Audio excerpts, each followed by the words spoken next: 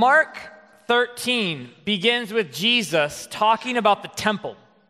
And not long before this, this actually all kind of takes place in the last week of his life. And not long before this, he had actually gone into the temple and he had turned the tables in the temple. And he called out the injustices taking place there and the way that it had become a den of thieves. We've done several teachings on that and some of what was going on there and why that was significant that you can go back to. We're not going to get into that today. But not long after that moment, he finds himself probably right outside the temple, right near the temple, and he's talking to his disciples, and they're talking about how great the temple is and how beautiful it is. And this is what he says. He says, "Do you see these great buildings? There will not be left here one stone upon another that will not be thrown down." Which we're talking about an absolutely absurdly large structure when it comes to Herod's temple. The way they rebuilt this thing, it was absolutely large. And the temple was everything to so many people. It meant everything. But in AD 70, the year 70, the temple was destroyed because, of course, when Jesus says that something's going to happen, obviously it does happen. Everything he says comes to pass. But the thing that's so fascinating about the whole thing was it was actually ordered not to be destroyed. So Titus was the commander of the army in Rome that he would later become emperor.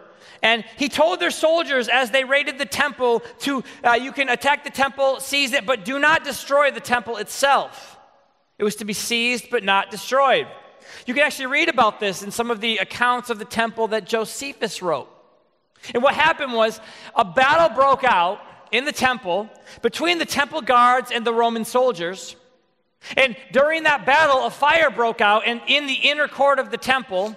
And what happened was one of the soldiers grabbed a torch and threw it through this door. And this door was made of solid gold. And a fire then broke out in the sanctuary. And some of the soldiers were trying to put the fire out, and Titus, the commander, kept telling them, put it out, we cannot destroy this temple. We are not here to destroy this temple. So he said, we need to contain the fire and put out the flames. But then there came this moment, and history records this, when all of a sudden Titus's soldiers just began to completely disregard their leader, which is really scary for them because he eventually became emperor of Rome. And emperors of Rome weren't always the nicest people to disregard. But anyway, they did. They disregarded what he said. And so then the gold that the temple was filled with began to melt. And it even got between the bricks of the temple. And they actually, seeing how much gold was there, they began to destroy the temple so that they themselves could actually get all of that gold. So brick by brick, they destroyed it. And they removed the gold that had gone in between the stones. One thing that was actually recorded of this account was of the soldiers, because of their hatred for the Jews, they just didn't care, and their desire for riches, the soldiers disregarded the orders of their general. And again, the temple was everything to the Jews. Thus, I assume is the reason they probably fought the soldiers in the first place. They're like, you can't have our temple. But when it was destroyed, it left the Jewish religion having to restructure everything about how it did what it did and how it represented what it was about. It was actually after the temple was destroyed that the concept of rabbis and rabbinic schools really took off. See, in the Bible, we get Jesus, and he's being called something called a rabbi, which means a teacher. But it's actually a kind of weird word to use for Jesus at that time, because it later meant teacher. But actually, at that time of Jesus, it had actually come to represent something a little bit different. After AD 70, it was the thought leaders, it was the people that we would think in the Jewish tradition. It comes from the word Rav, is the Hebrew word. And what it meant was it meant numerous or master. And it actually referred to somebody who owned a slave, was one of the things that it was described as, or it was a government official. It was not a formal title for teacher until the temple was destroyed. Those were actually called sages before the temple was destroyed. But the thing that's so fascinating about it when you read the stories of Jesus And then you read what later becomes of the Jewish rabbis. They actually do almost the exact same thing that Jesus did. He really set this amazing pace. He'd taken this model of a sage and kind of expanded on it. And then when they had to create rabbi schools and travel in schools, they did it just like how Jesus was already doing it and how he's already discipling people. Now, the reason that I even mention any of that is because what took place when the temple was destroyed was it rearranged everything. See, to them, they believed that the connection to God had been lost when the temple was destroyed. But when you see things, even in their tradition, and the way that the things that loss sparked for them, it's not hard to see the way that the broken things don't necessarily mean the end. In many cases, they actually mean the beginning. See, the New Testament writer Paul talks about our bodies being the temple of the Holy Spirit. He says we are the temple of the Holy Spirit. And he talks about it while there still was a temple. See, so it's one thing to talk about where the temple after the temple had been destroyed, but Paul was actually writing this, and Jesus actually said a few things about this too, saying, hey, actually, our bodies are the temple. Now, that would probably sound crazy to people who have this temple. There's one tangible place that you go to worship God, and that's the temple. It's a physical, real-life place that they could go. But when it was destroyed, suddenly those words started to make sense. See, it had been true since the Holy Spirit fell. Our bodies are the temple, but the concept finally made sense. Oh, God doesn't just live there. God lives here. God lives in me. The Spirit of the living God lives in you now. And he lives in me. And you can carry him into all the broken places today. And you can allow a restorative work to be done in your midst, in the middle of all the struggles that you might be facing today. Because God is with you in all of it. And he's with you as you respond to circumstances and you're being guided by the Spirit, as you're working toward tikkun olam, this phrase that we have been talking about for the last few weeks, as we repair the world. As we repair the world and we work to fix the world, we actually get to do that knowing that the Spirit of the living God is living in us and he's working through us in every moment, which is the only thing that makes any of that possible. But everybody has something. We all do. We have some skeleton in our closet, some story that we hope nobody ever hears, something that we think will prevent us from being that person, will prevent us from being a person who can repair things. And if we're not careful, those are the moments in life that can define us. And we can allow the things that we've done wrong to be the very things that we let the enemy use against us, to convince us that we're not qualified for the mission God's called us to, or that God can't use us. There's a moment early on in Jeremiah 2:13, and he talks about how Israel has forsaken God. And it says this, it says, "For my people have committed two evils. One, they've forsaken me, the fountain of living waters, and hewed out cisterns for themselves, broken cisterns that could hold no water." Now, it's actually fascinating because what it says is they've forsaken the fountain of living water, which in Jewish tradition, in Jewish literature, typically water represents wisdom, and living water we later find out from Jesus, or from John, when Jesus talks about it, that he's talking about the Holy Spirit. So when they've forsaken the living water, it says they've forsaken the living water, and instead they've dug out cisterns for themselves, broken cisterns that can't hold any water. Now, a cistern is the Hebrew word borat. What the word borat is a hole that's dug in the ground to fill, and you fill it with water, and you plaster in this hole to make it watertight so the water kind of stays in this hole. But when the plaster would crack, because sometimes it cracks, the cistern then became unusable.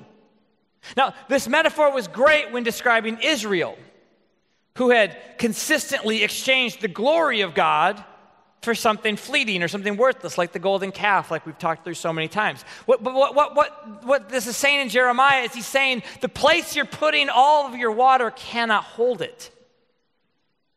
The things of this world will always, in the end, leave you empty.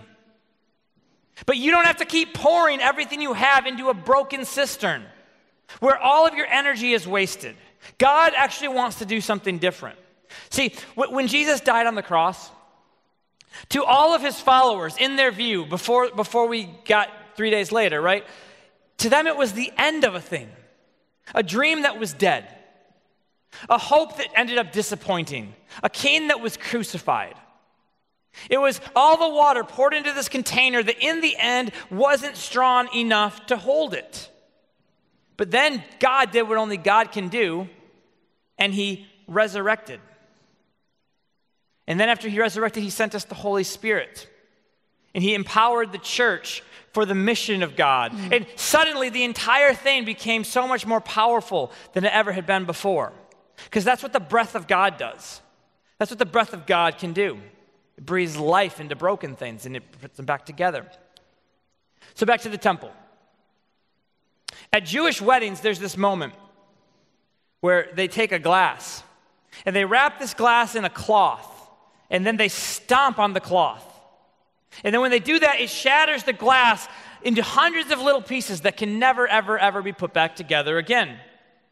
And they say that it actually symbolizes the destruction of the temple because, of course, what they believe, and they still do, is that when the temple was destroyed, and when it was lost, that the open connection to God was also lost because to them, the connection between God and the world was the temple. You go there to connect.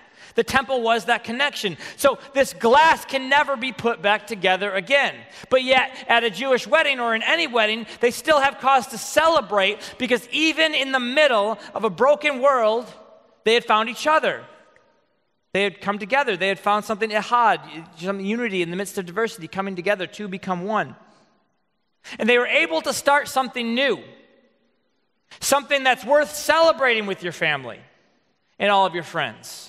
So what you have is you have a broken thing, and yet there's a new thing, a new creation, a new unity, a new family, a new hope that together something can be created that will actually tikkun olam, will actually begin to fix the world, that will actually bring God into the world. Because since the temple was gone, again in their view, according to their tradition, there now is no place in which people can go and find God. Keep it there. Guys, I want you to understand how you are part of this broken. The temple was destroyed. It was almost as if the little bitty pieces had been sent throughout the earth. And I want you to see how you're one of those almost like broken pieces of humanity and how much you matter in this wholeness of humanity.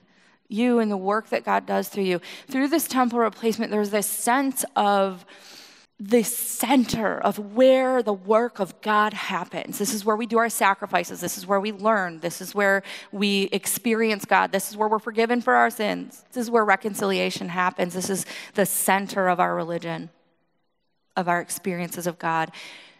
And when the temple was destroyed, the people were going, then how do we do all of this? Does this mean our relationship with God is over? But then he put this temple replacement theology is all about putting that, all of the things that happen in the temple in you. And that relationship and that restoration and that empowering in you. And through that, there's a testimony and an influence. And the image of God that we talk about so much is then seen scattered throughout all the earth. Not in a way that it's destroyed, but in a way that it's sent out. And that is the New Testament realization of what Jesus did. Now we can be sent out, and now we can represent God in the world, in the brokenness, okay? So let's look at the woman at the well in John 4. I'm going to read some bits and pieces, so just kind of follow along. If you're looking in your scripture, I'll jump around a little, but mostly throughout.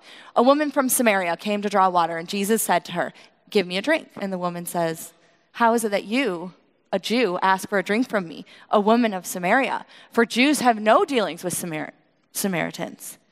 And then Jesus answered her, "If you knew the gift of God and who it is that this is saying to you, 'Give me a drink,' you would have asked him. You would have asked him to give you a drink. And he would have given you living water." Right? Let's talk about it. The woman said to him, "Sir, you have nothing to draw water with, and the well is deep. Where do you get the living water from?" They're at Jacob's well, and she's like, "This well was Jacob built. Are you better than him? Like, who are you?" And Jesus said to her, "Everyone who drinks of this water will be thirsty again, but whoever drinks of the water that I will give him will never be thirsty again. The water that I will give him will become in him a spring of water." Okay, this is that temple replacement, okay? It's no longer what you discover in the temple. This is now going to happen in you. It's in each and every one of you. Will happen in him, a spring of water welling up to eternal life. The woman said to him, "Sir, give me this water so that I will not be thirsty or have to come here to draw water." Okay, she's not just being lazy. Okay, this is the gift of God. This brokenness that we're talking about and piecing it back together.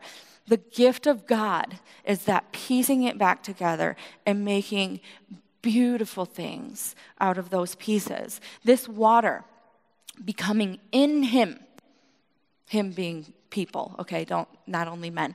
Let's not stop it there. I will give it to him. I'll give it to him and it will be in him. God will do a work in you, in your personal self, in the identity of who I am, to eternal life. And this eternal life, there's something to understand about this. This is the eschaton. Okay, this is the end of all things. The final mission of God has been completed. And when we look toward that final mission of God completed, there is the ultimate wholeness. Every broken thing that frustrates the image of God, that frustrates goodness, anything that disrupts the function and the flow of good things, those things gone and everything whole. So when it goes toward up to eternal life, when we see that wholeness and we live in that wholeness, we're grabbing a hold of the eternal life. This isn't necessarily like, oh, you'll live forever. That's a really kind of distant thought to most of us, thinking about eternity, and it's awesome to think about. But what does it do for you when you think about it? What does it do for you when you realize it? In this life now, today, why would we care about it today? Because when we realize what that wholeness is, we can trust and believe in God, and we can grab hold of and take it on. When you think about your sin and running from your sin, when you're trying to live avoiding evil or avoiding sin or avoiding brokenness, you're running from something. But when you stop and you live in your wholeness, then you're grabbing hold of that eschaton, of that eternal life and that wholeness. It looks very different when you live your life thinking about, I will be whole someday, and I'm going to live like it. Right? Instead of, I have to stop sinning and I'm going to run from it. Stop running. Stop and engage in what God has for you coming. Okay, this is why what we think of at the end and the mission of God matters. Because we're headed to that. We're already in that. And he's saying it's welling up in you right now, today. And it's working toward eternal life. That's where what God is doing in you is headed. And then she cries out, "Give me this water." How does he give her this water? What happens next? First, if you can go to the next one, the truth.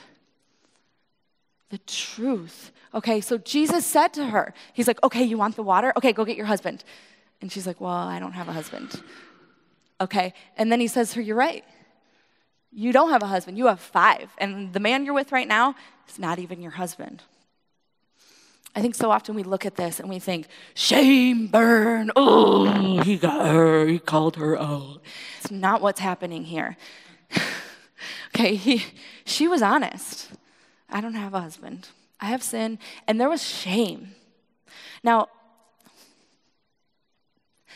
there's something I think that sometimes we don't think about in people's lives when they have shameful things. There's shame for a reason, and that's because it's not whole. And sometimes, and probably very often, this is not an excuse to sin, but this is to understand people.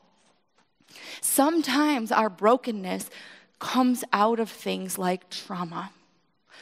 Now think about this woman as somebody who maybe was sexually abused as a child. Or maybe her first husband, beat her. Maybe she watched her father murder her mother. I don't know her story, guys.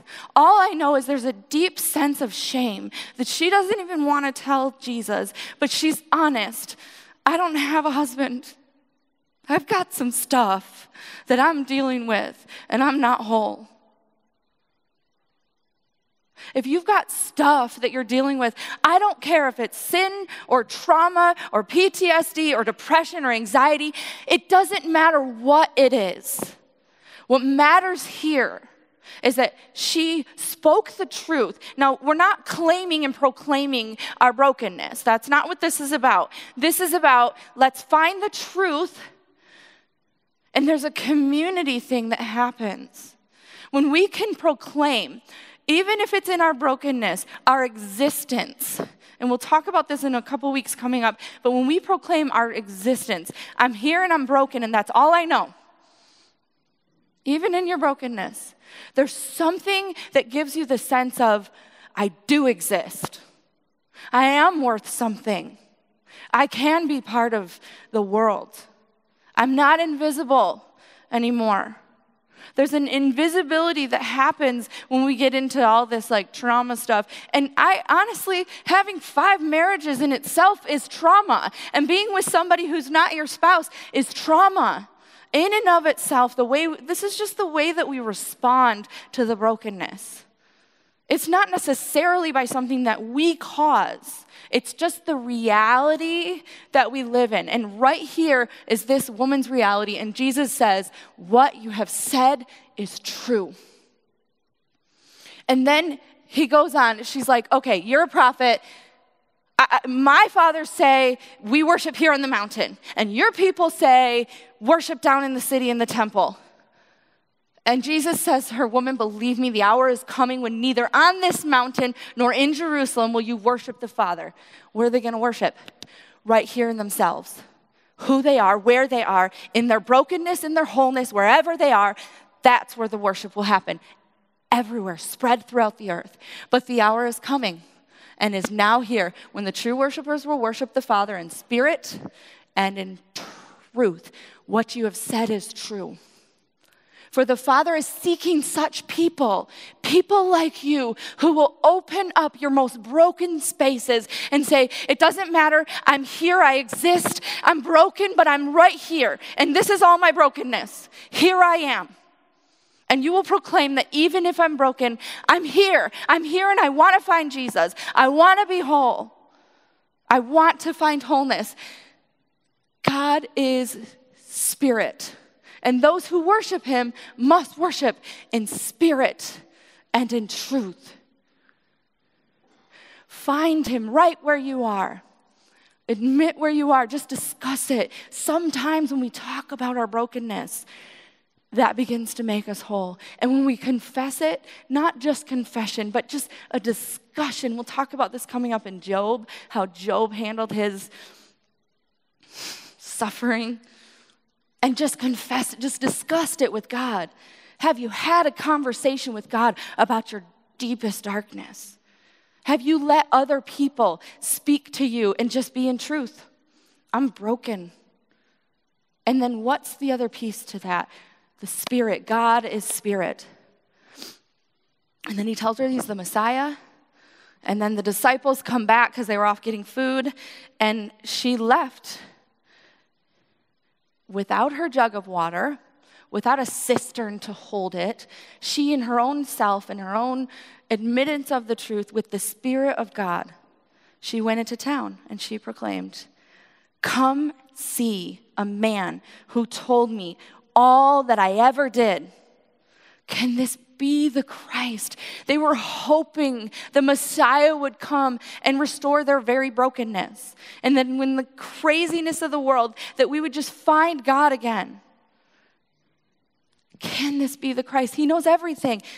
they went back to Jesus, these men in the city. All she did was proclaim her truth with the Spirit. He knows my truth. And here I am, broken. Here I am. But he knows this has got to be the Messiah. And they went back to hear for themselves. Many Samaritans from that town believed in him because of the woman's testimony. He told me all that I ever did, the truth. He just knows her. So when the Samaritans came to him, they asked him to stay with them, and they stayed there 2 days. And many more believed because of his word.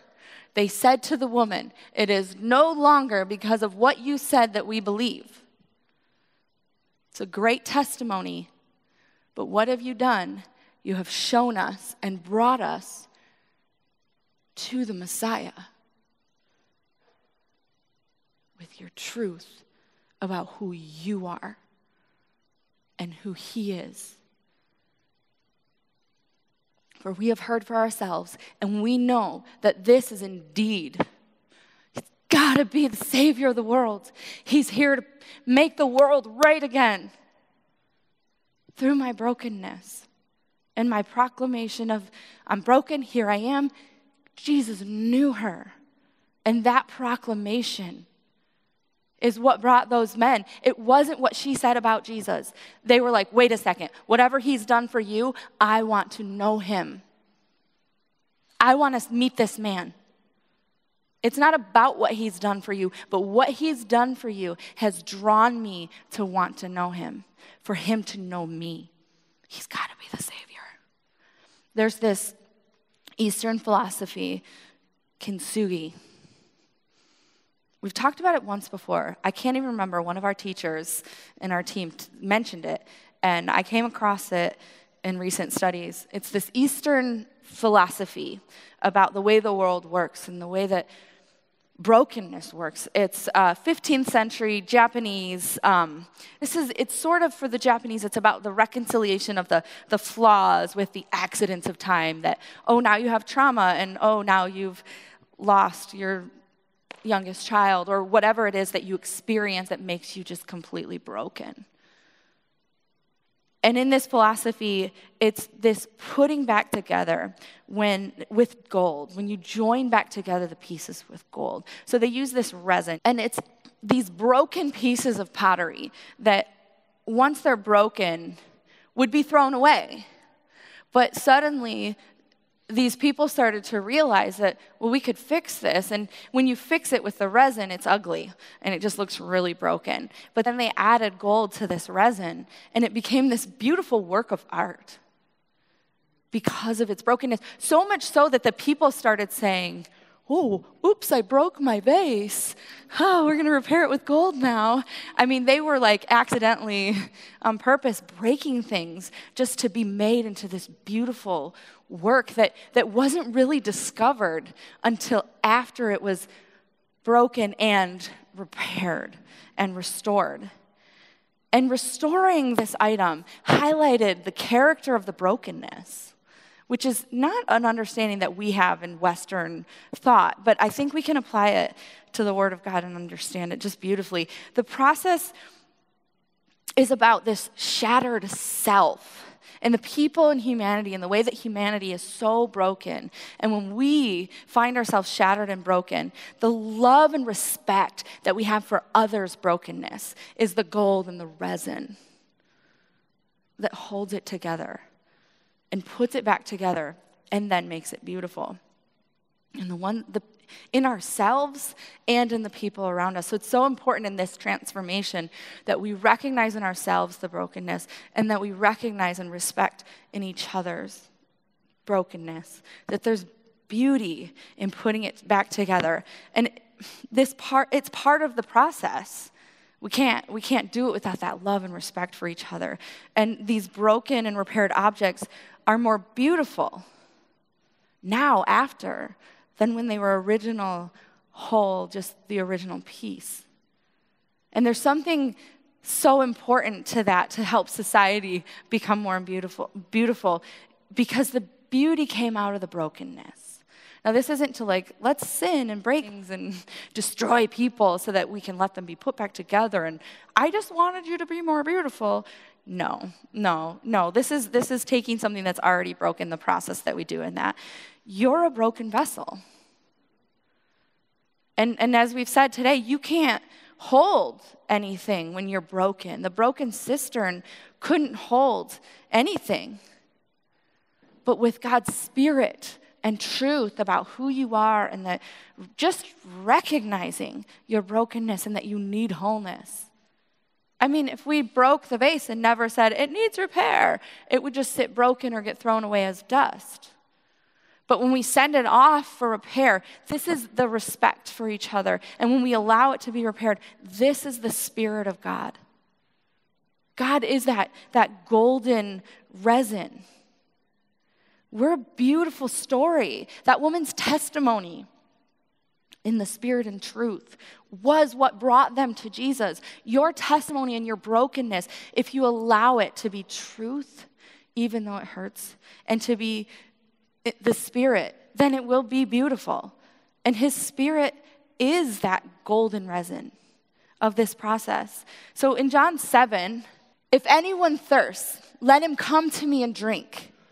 Whoever believes in me, as the scripture has said, out of his heart will flow rivers of living water. This is not just something that's happening in us anymore. It's something that's flowing out of us. Rivers that we can't contain.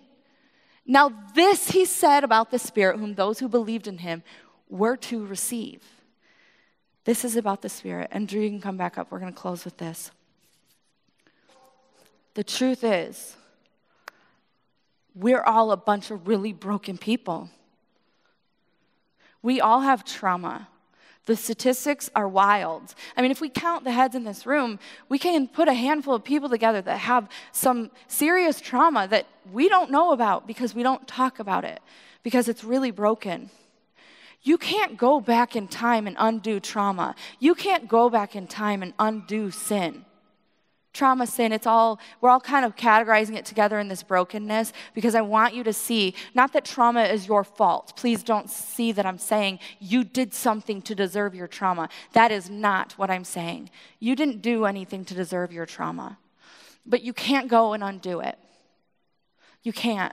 You can try and repress it, but it's probably going to come out as something like PTSD, where you experience it when it's not happening.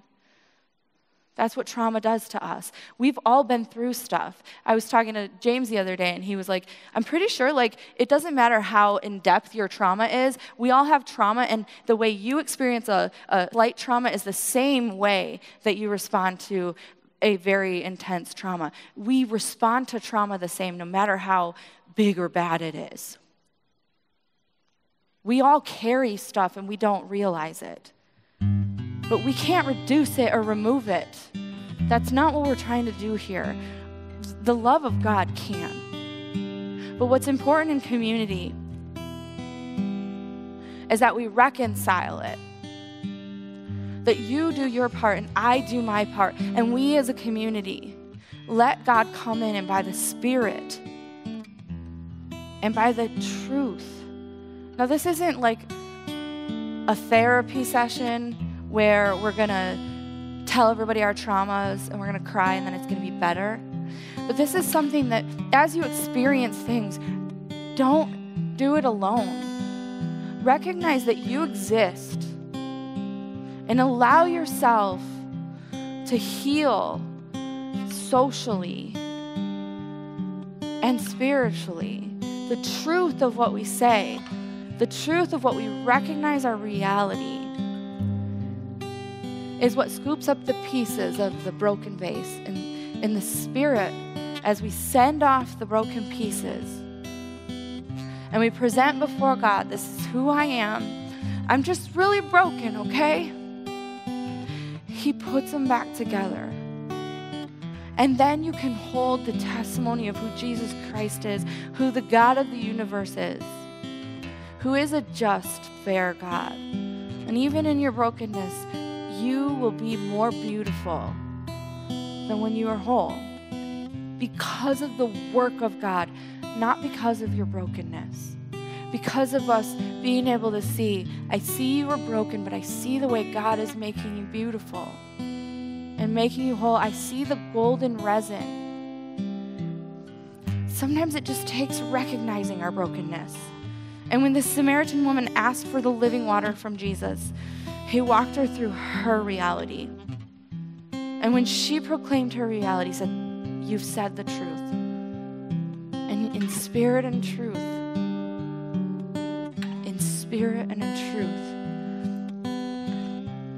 she was inspired to worship. So where do I worship? Because my father said this, and you guys say this. Where do I worship? And when he told her in herself, she put down the container that she was collecting water in, and she left it with Jesus.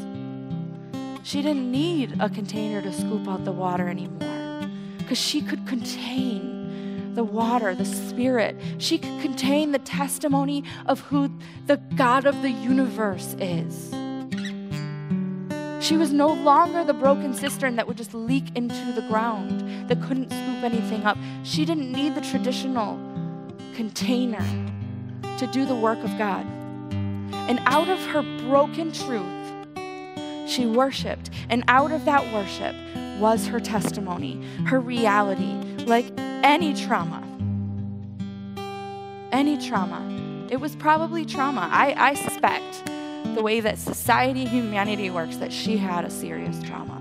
And the many husbands was kind of a response to that. And it's still sin because it's not the way that God ordered things.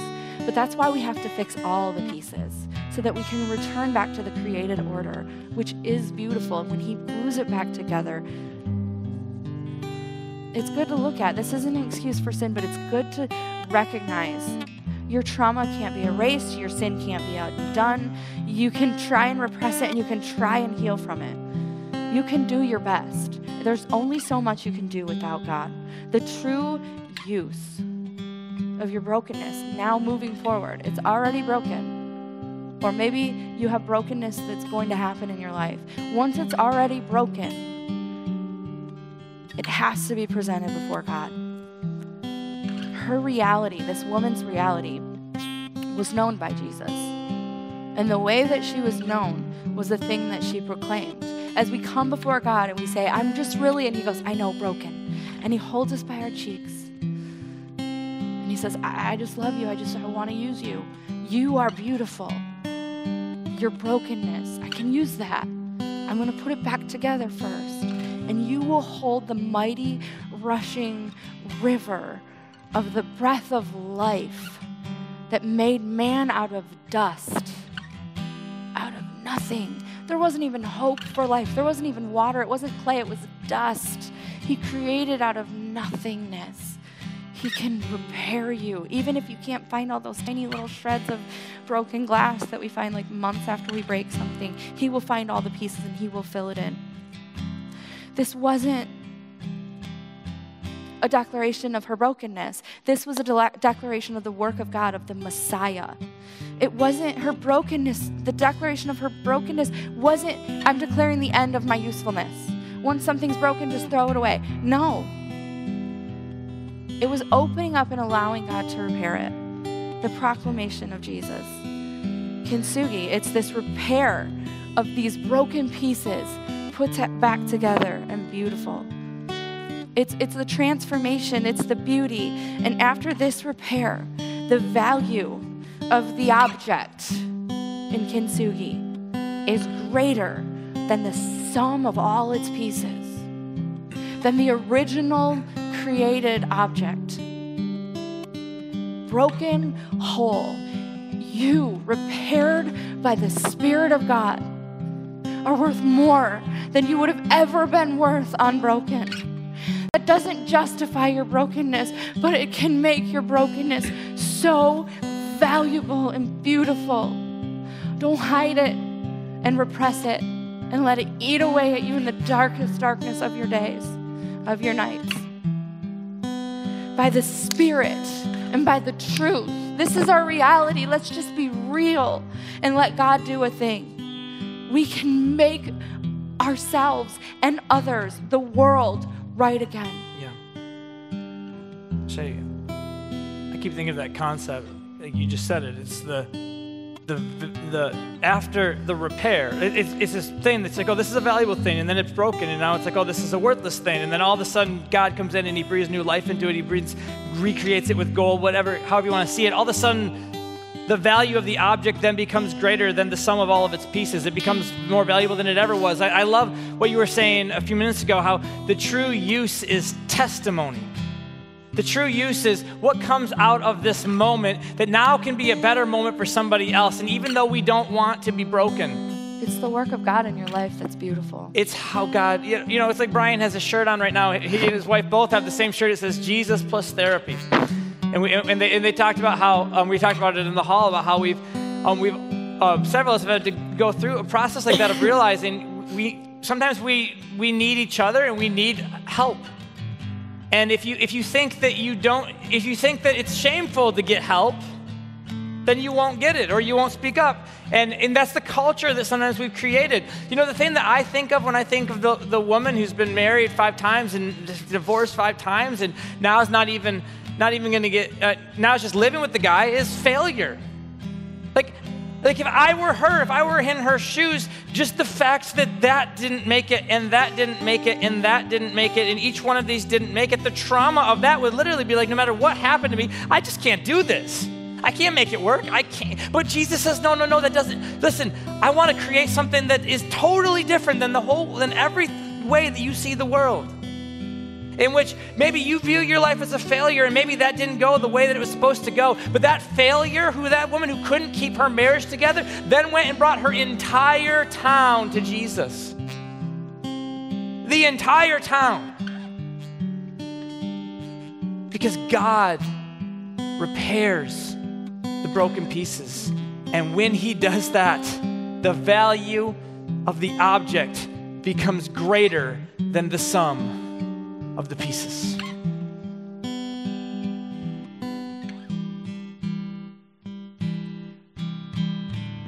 If you read on in the Samaritan woman's story,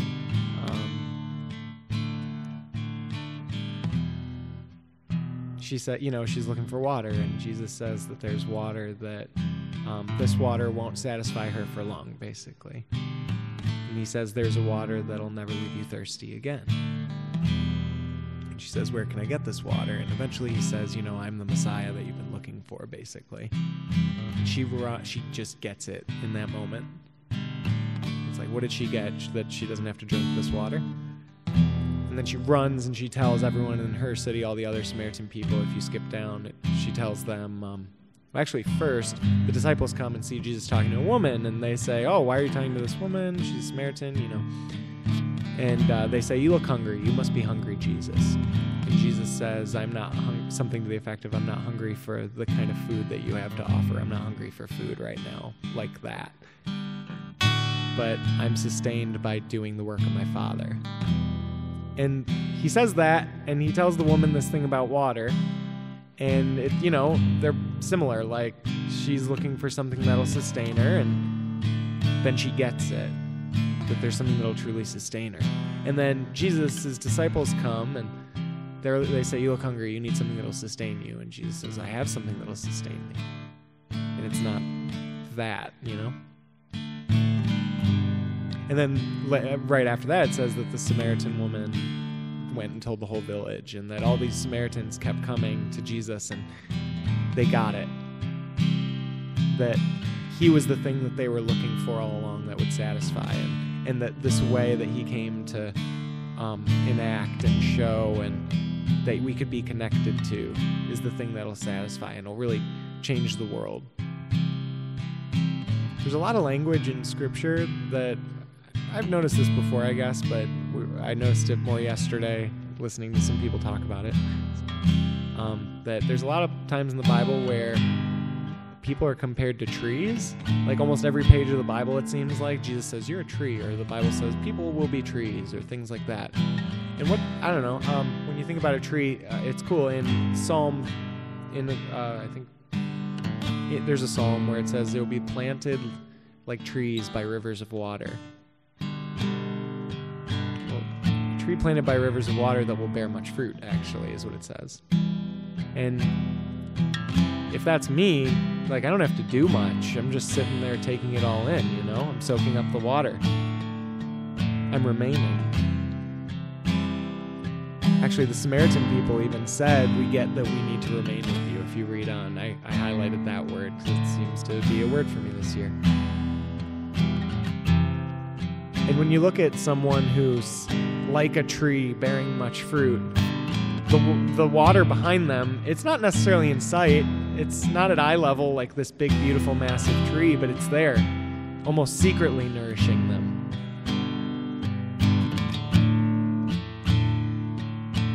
Let that be the thing behind us, that we would be abiding, that we would remain, that we would be planted by rivers of water, that the broken vessels that we can sometimes feel like and be, Jesus will pick that up, no matter what you are, no matter what you're carrying. The opposite, I looked it up, the opposite in Scripture of these trees planted by rivers of water, it says people who are like chaff, so dry twigs that are blowing around that aren't connected to anything. But in John and in Romans, it talks about how we are grafted into the vine. No matter how messed up you are, even if you're chaff or feel like chaff sometimes, like I can, there's nothing stopping Jesus. All you have to do is want it. From grafting you into the true vine, receiving effortless nourishment from Him. He'll bring you in. If you're feeling lonely, He'll bring you in. If you need family, it says He sets the lonely in families. That sounds like grafting something into a vine right there. When you're in family, you just remain. You just abide in that nourishment. God's the same way. Yeah. So go out this week and just abide, remain in Christ. Know that you are loved and wanted, no matter how you're feeling or dry you might be. There's nourishment for you, and come talk to us if you ever need anything. We love you guys. Have a great week.